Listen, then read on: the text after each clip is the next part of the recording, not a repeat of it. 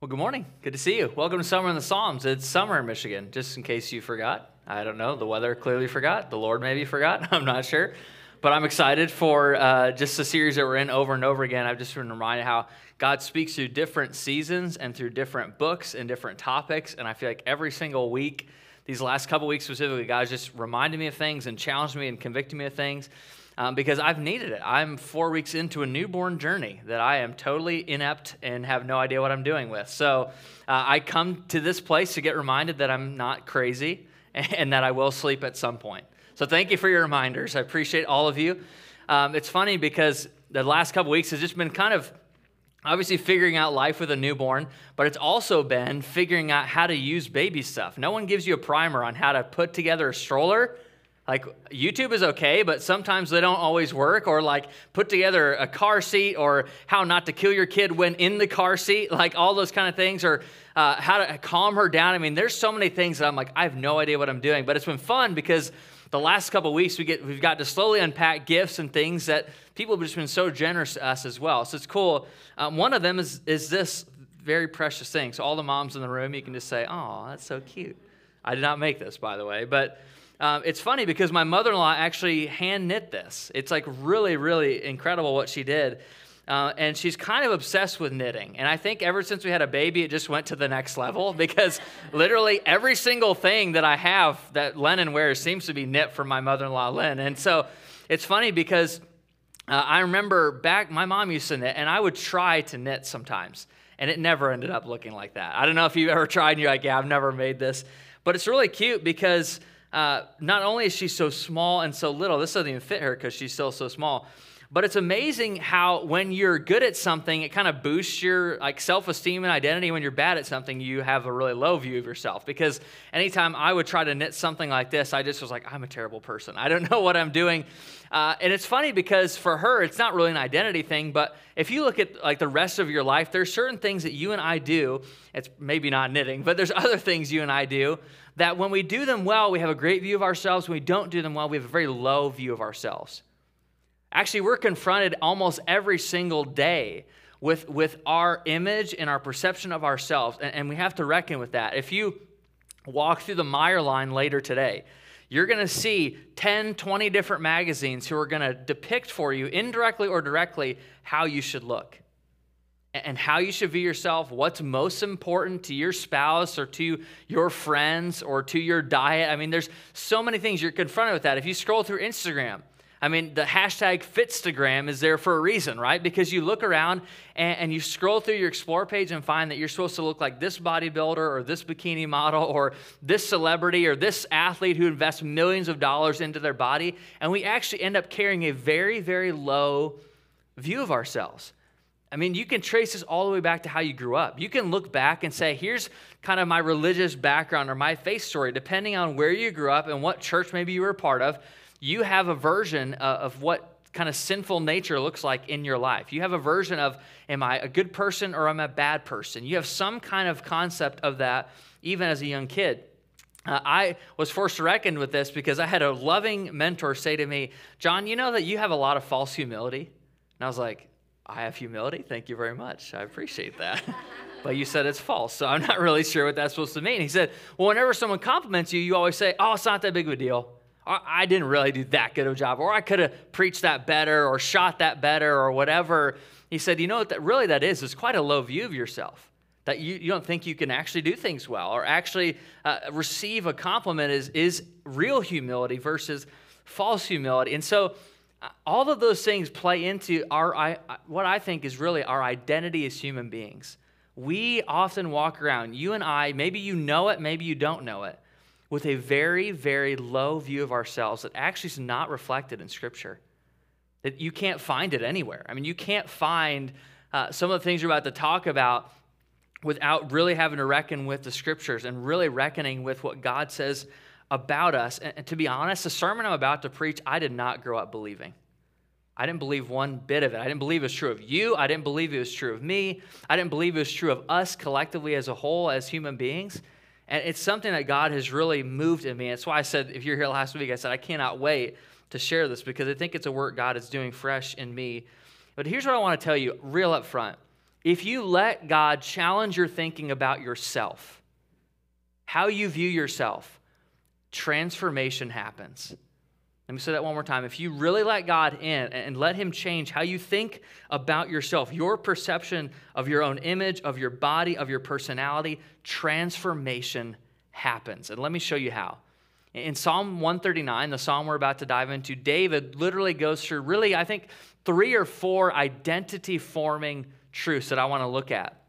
I want to explore them because they have radically begun to shape me over these last couple of months. And I think for some of us, we need to hear these truths over and over again. But let me give away what I'm going to say right off the top. How God sees me changes how I see me. How God sees me changes how I see me. When I get a clear picture of the way God thinks about me and views my situations and interacts in my pain and my suffering, interacts with how I look or how I feel or how I'm wired as a person, that starts to shift everything else in my life. Behaviors, thoughts, patterns. It'll change your marriage. It'll change your budgeting habits. It'll change how you parent your kids. It'll change how you interact with grandparents or grandkids. How God sees me changes how I see me. If you don't believe me, look at what he says in verse 1. Psalm 139, verse 1. If you have the scriptures there, you already saw it. He writes, "You have searched me, Lord, and you know me." That is the most haunting phrase in this entire psalm, because we think if people really knew us, they wouldn't like us anymore. If people really searched us or looked through our browser history, they wouldn't respect us, they wouldn't value us, they wouldn't love us, they would leave us. But that's not what that David says is true about who God is and how he sees us. He says, "You have searched me, Lord, and you know me. You know when I sit and when I rise. You perceive my thoughts from afar. You discern my going out and my lying down. You're familiar. You're acquainted," some translations say, "with all of my ways. Before a word is on my tongue, you, Lord, know it completely." Haunting verse number 2, right? Like, I don't always want to let people know what I'm thinking or want to say. Verse 5, "You hem me in behind and before, you lay your hand upon me. Such knowledge is too wonderful for me, too lofty for me to attain." What is David saying here? What's important to go? Truth number 1 is God is close. David is saying in all of your thoughts, in all of your relationships, in all of your interactions, God is not removed and out far off like a cosmic judge waiting for you to screw up. He's actually close. David's point is that what's beautiful about God and the way he sees you is that he knows you. He's searched you. He knows your thoughts, your words, and your behaviors, and he still stays close. And some of you have been on the other side of someone finding out something about you and leaving you. And maybe that's a marriage, maybe that's a friendship, maybe it's an employer. And God's saying, that's not how I see the circumstances of your life. How I see them is that I know them and I'm acquainted with them. I understand them. I may not love all of them, but I'm going to stay close. I'm going to be near. God is close. And we tend to say the opposite. Well, if people got close and they really knew me or they searched my thoughts and my words, they wouldn't love me, respect me, and value me. And God is saying, I'm the opposite. I'm close when you feel like I'm going to leave you or abandon you or eventually forsake you because of what you've done. How God sees me in those moments changes how I start to see me. Because I don't start to see myself as a lost cause or a screw up or an F up or whatever you grew up thinking or your parents told you. And God is saying when you do those things, when you think those things, when you process those things, I'm actually still close. I stay close. And that, for me, is an identity-forming truth. There's people that model this in my life for me because I need them to. You may have people like this. Maybe you don't yet have people like this. There's 2 immediate names come to mind. People that stood at my wedding that I still talk to almost every week.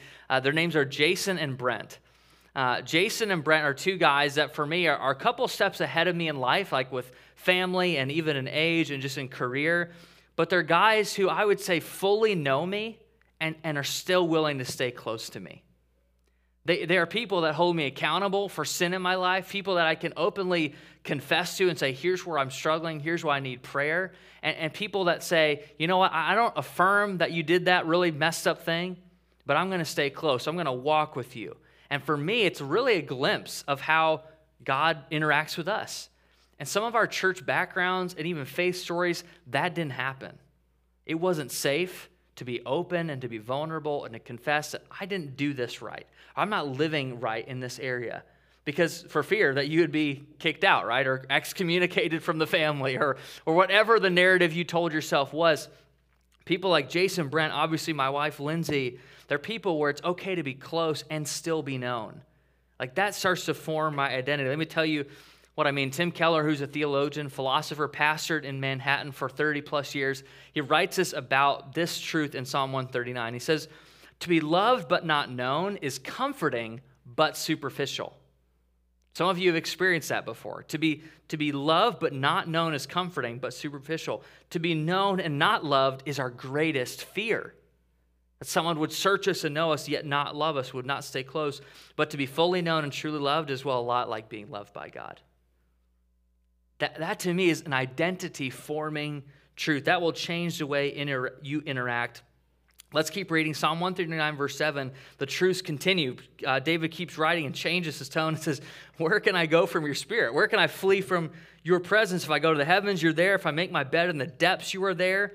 And the depths in psalmist language, really the depths they believed, the depths are kind of like Davy Jones' locker if you ever watch Pirates of the Caribbean. Any Johnny Depp fans, or am I the only one? Okay, perfect. We have friends here.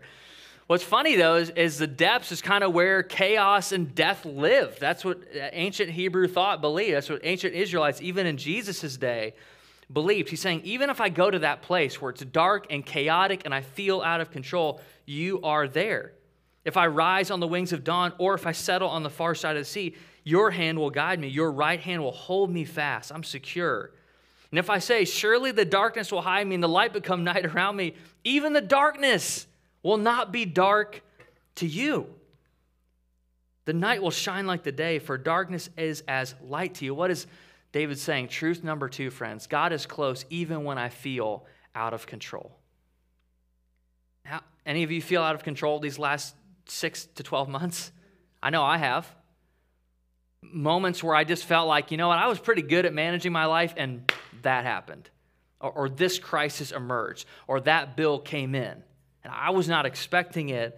Yet David is saying in the darkness, in the chaos, in the depths of the sea, in the moments of the beautiful dawn, God, you are close, even when I feel out of control. In the ER with your aging dad, David is saying, you don't have to feel alone. I'm close when I feel out of control. On that third round of IVF and another negative pregnancy test, God is saying, I'm close, even when you feel out of control. On that silent drive home from the funeral, God is saying, I'm close.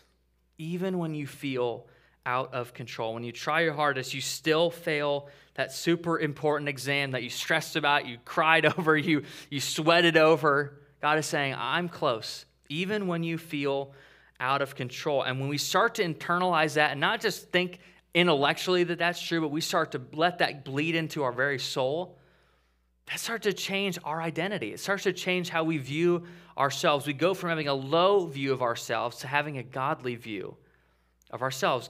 When God changes how he sees me, I begin to change. How God sees me really does change me. And here's the third truth I want to give away to you.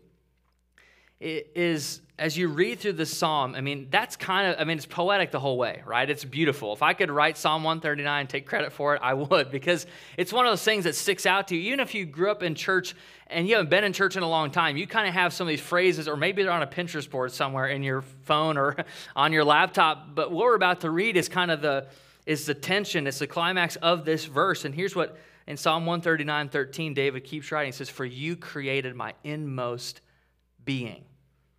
You knit me together in my mother's womb. I praise you because I am fearfully and wonderfully made. Your works are wonderful. I know that full well. My frame was not hidden from you when I was made in the secret place. When I was woven together in the depths of the earth, God, you saw my unformed body. All the days ordained for me were written in your book before one of them came to be. How precious to me are your thoughts, God. How vast is the sum of them. Were I to count them, they would outnumber the grains of sand, but when I'm awake, I'm still with you. Truth number 3, God created me, which changes really how I view myself and my circumstances. This is the one for me that was like a light bulb moment, even as fresh as a few weeks ago. God created me. And that's not like a super cheesy kind of Christian kids thing to understand. It's like when you really believe that and you let that transfer into the depths of your being, it changes how you view yourself. Because you no longer have to be self-made. You're no longer kind of rated based on how you perform spiritually this week versus last week, or how many sales you brought in this week or last week, or how you're doing parenting this week or last week. It actually is based on something so much deeper and so much bigger, that you were created by God. And God loves you and is close to you and knows you better than anyone else, as terrifying as that sounds. And that, to me, is the fundamental truth David is trying to remind us. God created me. I remember this was probably back, I was just going into high school, and George W. Bush was coming to Kalamazoo, and it was like a big deal. Like, people were like, okay, like he's on the presidential run or whatever. I can't wait to go see him. And so, or maybe you weren't. I don't know where you line up, but some people were excited to see him. Some people hated that he was coming. Anyway, my parents were among the people that were excited to see him. And so we made the trek. I was homeschooled, which means you really don't have any work all day. You just kind of hang out and do crafts. No, I'm just kidding. Sorry, Mom.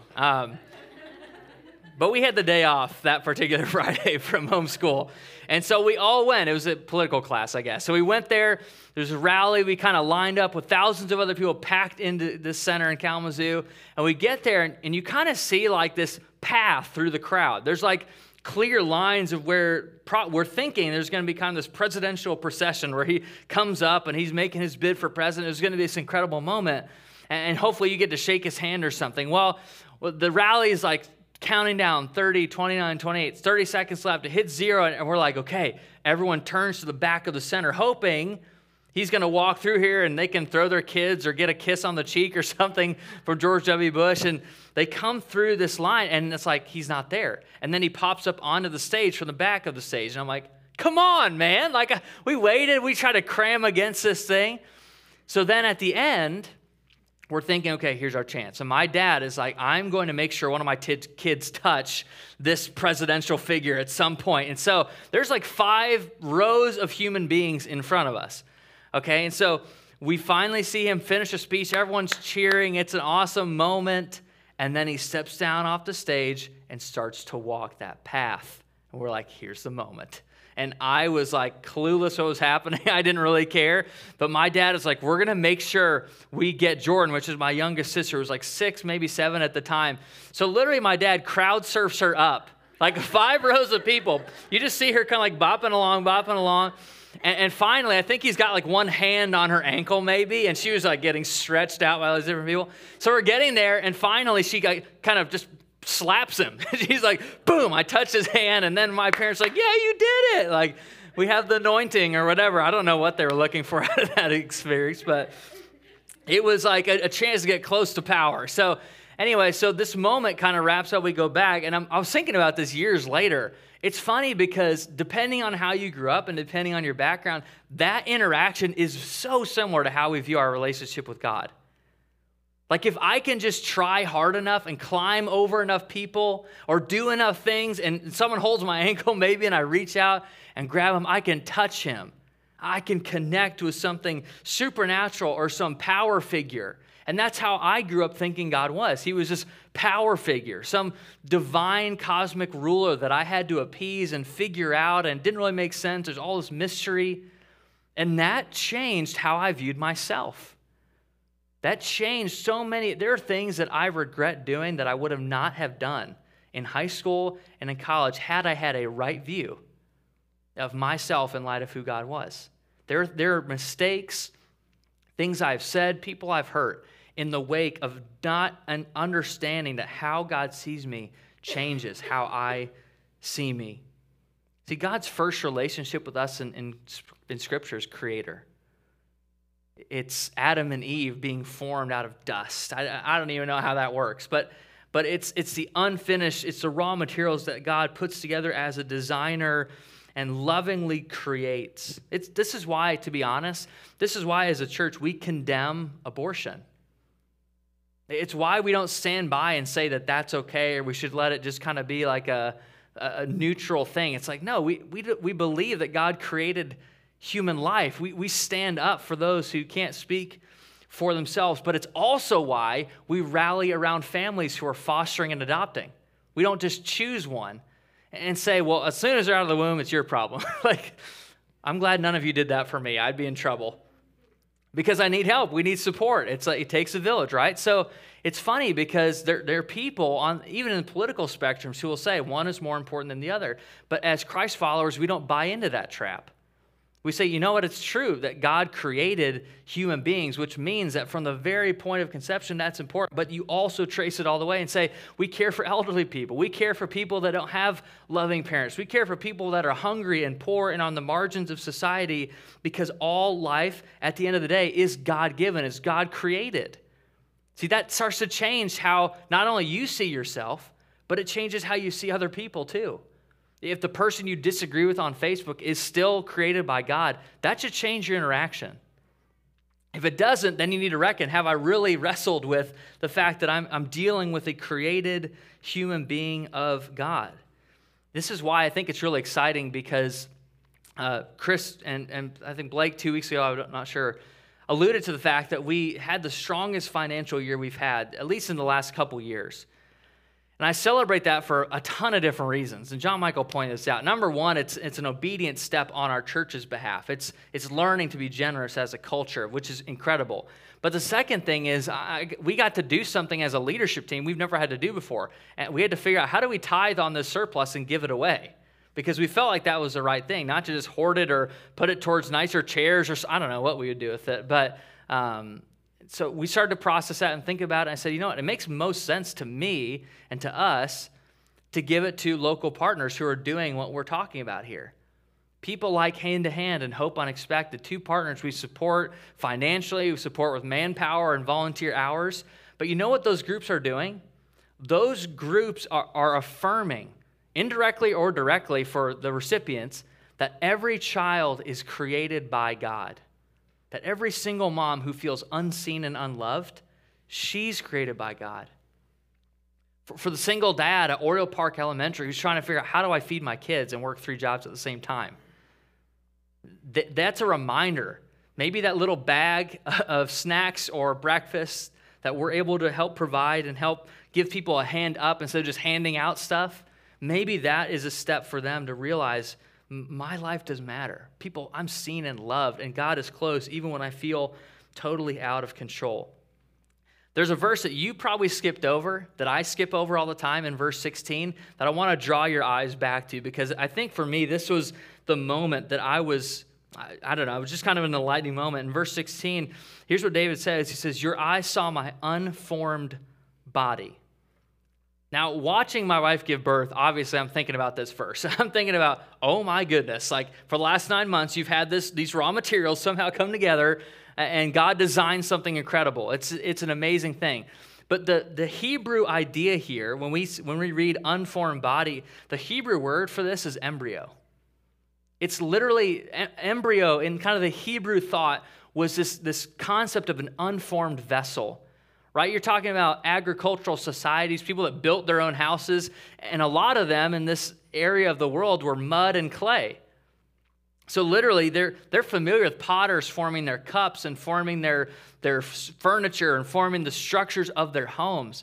And that's what David is saying, that even at the earliest point, God is intimately involved with creating life, with taking these raw materials just like a potter and carefully guiding this clay until it becomes something beautiful and useful. I think that was what hit me about this verse, that no longer do I see myself as a self-made creature who has to outperform and outwork and out-earn everybody else around me to prove my worth. But over and over again, David uses words like created and knit and wove together and made 2 different times. It's this idea of creation. God is described all throughout Scripture as this careful artist, creating and forming you and I.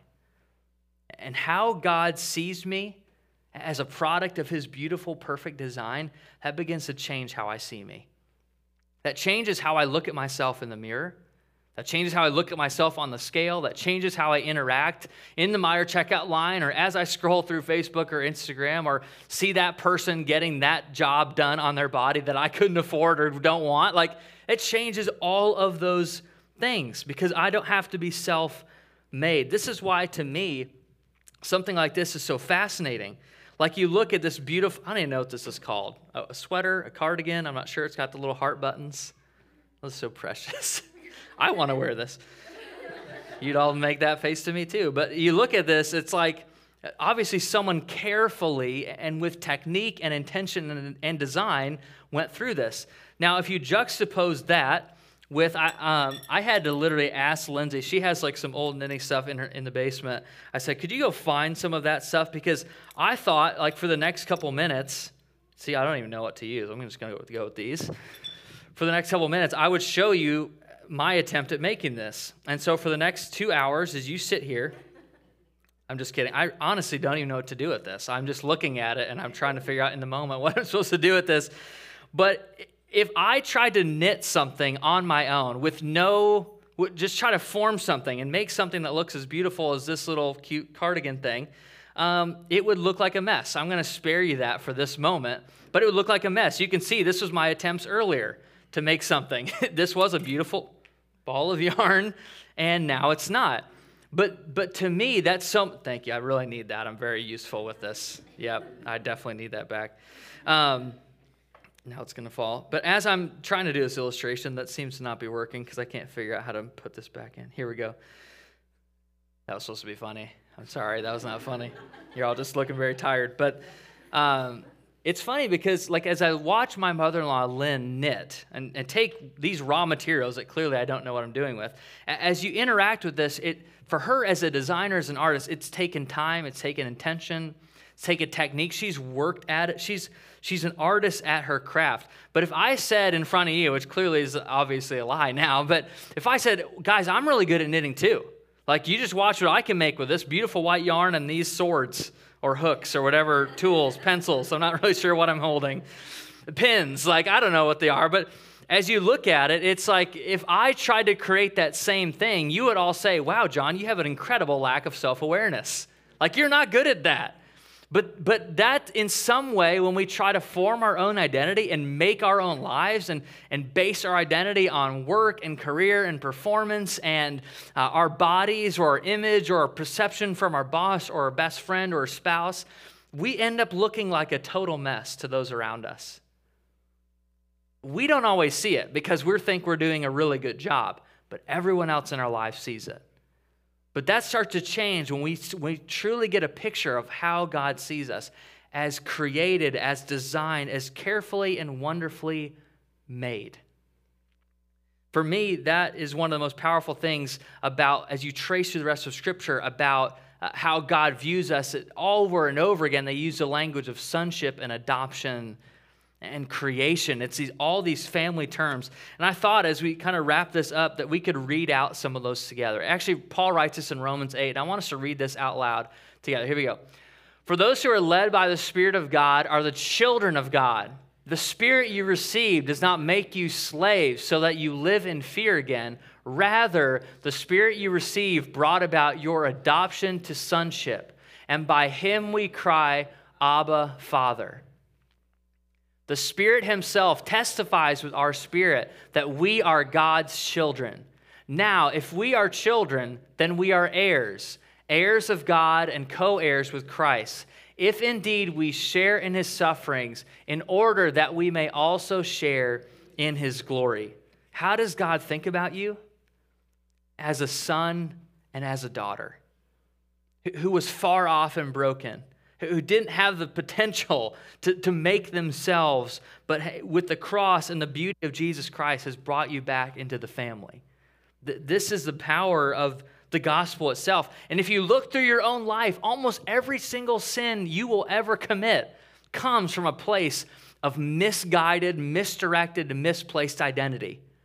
Not truly understanding and grabbing a hold of how God sees you. See, you can play this out with some of those core longings all of us have. Every single one of us wants to be loved. But if you try to find love apart from a vibrant and real relationship with Jesus himself, the only one who can give you what you really want, you're going to find yourself in bed with people you don't know, doing things you said you wouldn't do, committing things against your own body. You said, I would never do that. I'd never go there. I'd never look at that again. If you try to find love in all those other places, your identity starts to show. Same thing with security, especially as men. So much of us, we want to have security and stability in our lives.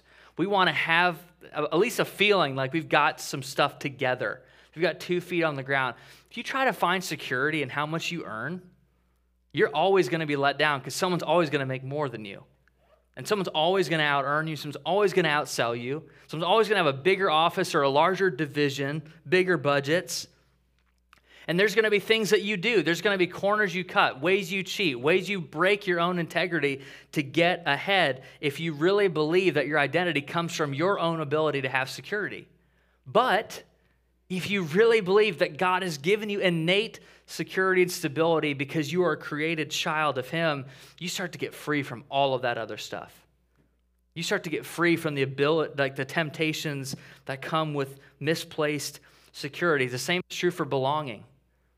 I mean, I've got a wife and I've got a daughter. I know one of her innate longings is to belong, is to feel accepted and important and valued just based on who she is. And I want that too. But if you try to find belonging in every other place apart from a relationship with God, you ultimately are going to do things that you said you would never do.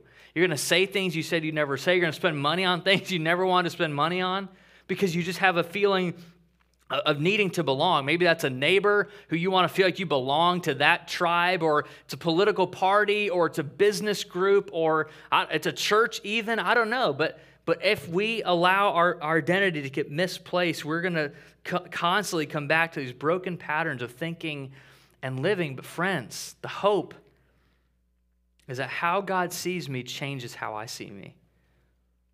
And the hope for your future and your family is if you grab onto that, transformation happens. Things start to change. And so I just want to ask the question, what do we do with this? What's next? Like, how do we move on from this reality? And I was like, how do you do this? Because it's such a mental thing, like allowing God to shape how you see. You can't really go out and buy it or just start to do it. You got to figure it out. Much more spiritual than that. And so immediately I thought, well, what did I just do? Like the last 3 or 4 weeks, what have I been doing? And for the last 3 or 4 weeks, inadvertently, I've really sat and meditated on Psalm 139 more than I have maybe any other psalm in my entire life. And God has started to slowly, carefully, wonderfully tweak some of those things that were messed up in my identity, messed up in how I was even seeing myself. And so I don't know if any of you are going to do this, but I just thought, well, why don't we do something called the Psalm 139 Challenge? And for the next 7 days, to set a timer on your phone or your watch, and for 1 minute and 39 seconds, just ask God one thing. Say, God, would you remind me of my identity in you? That's it. For 1 minute and 39 seconds, which all of us have, all of us can do, whether it's on the way to work or in the morning or at night when the kids are in bed, whatever it is, to say, I'm just going to sit, and in the quietness of the moment with nothing else going on, I'm going to say, God, would you just remind me of my identity in you for 1 minute and 39 seconds? So I'm signing up since I offered the challenge. I'm going to do it with you. But I'm just going to let God keep doing that work because I know that my identity and my behaviors and my thoughts and my future, to be honest, is at stake if I do not do this. That there will be things I don't want to do and things I regret 10, 15, 20 years down the road if I don't let God do this work in me. And so what I want to do is pray, and then we're going to sing a song that just reminds us of our identity, reminds us of how God interacts and sees us, and then we'll close out. So God, we just bring all this before you. We bring our needs before you. We bring our sometimes self-absorption before you. We bring our own fears and worries and doubts. And God, I'm asking that today you would show up in a way that we didn't expect in our lives. And even in this week, as some of us take on this challenge and we just sit there and say, God, just remind me of who I am in you, of my God-given identity, of the worth and the image and the beauty you have embedded in my spirit, my soul. God, I pray that you'd start to shift things for us. You'd start to change things that we didn't think could change. And we would truly understand and grasp just a little bit better how you see us as your children, adopted into your family, broken and far away, that you just lovingly drew back. So we pray that in Jesus' name. Amen. Amen. I'm going to invite you to stand real quick. And before you do that, every one of you has a communion set under your seat. Maybe you already drank it, and that's fine if you're hungry. I'm not going to judge you for that. But right under your chair, there's a communion set. And during this next song, we really believe that as we've prayed and sought God on this, that communion is one of those tangible things that as you're actually taking it in, that in some way I hope that God will remind you of the great lengths he went to secure your identity, to secure your belonging, to secure his love for you in your own mind. And so as we sing this song, whenever you feel like it's ready, I'd invite you just to take that as the body and blood of Christ broken and shed for you. So let's worship Jesus together.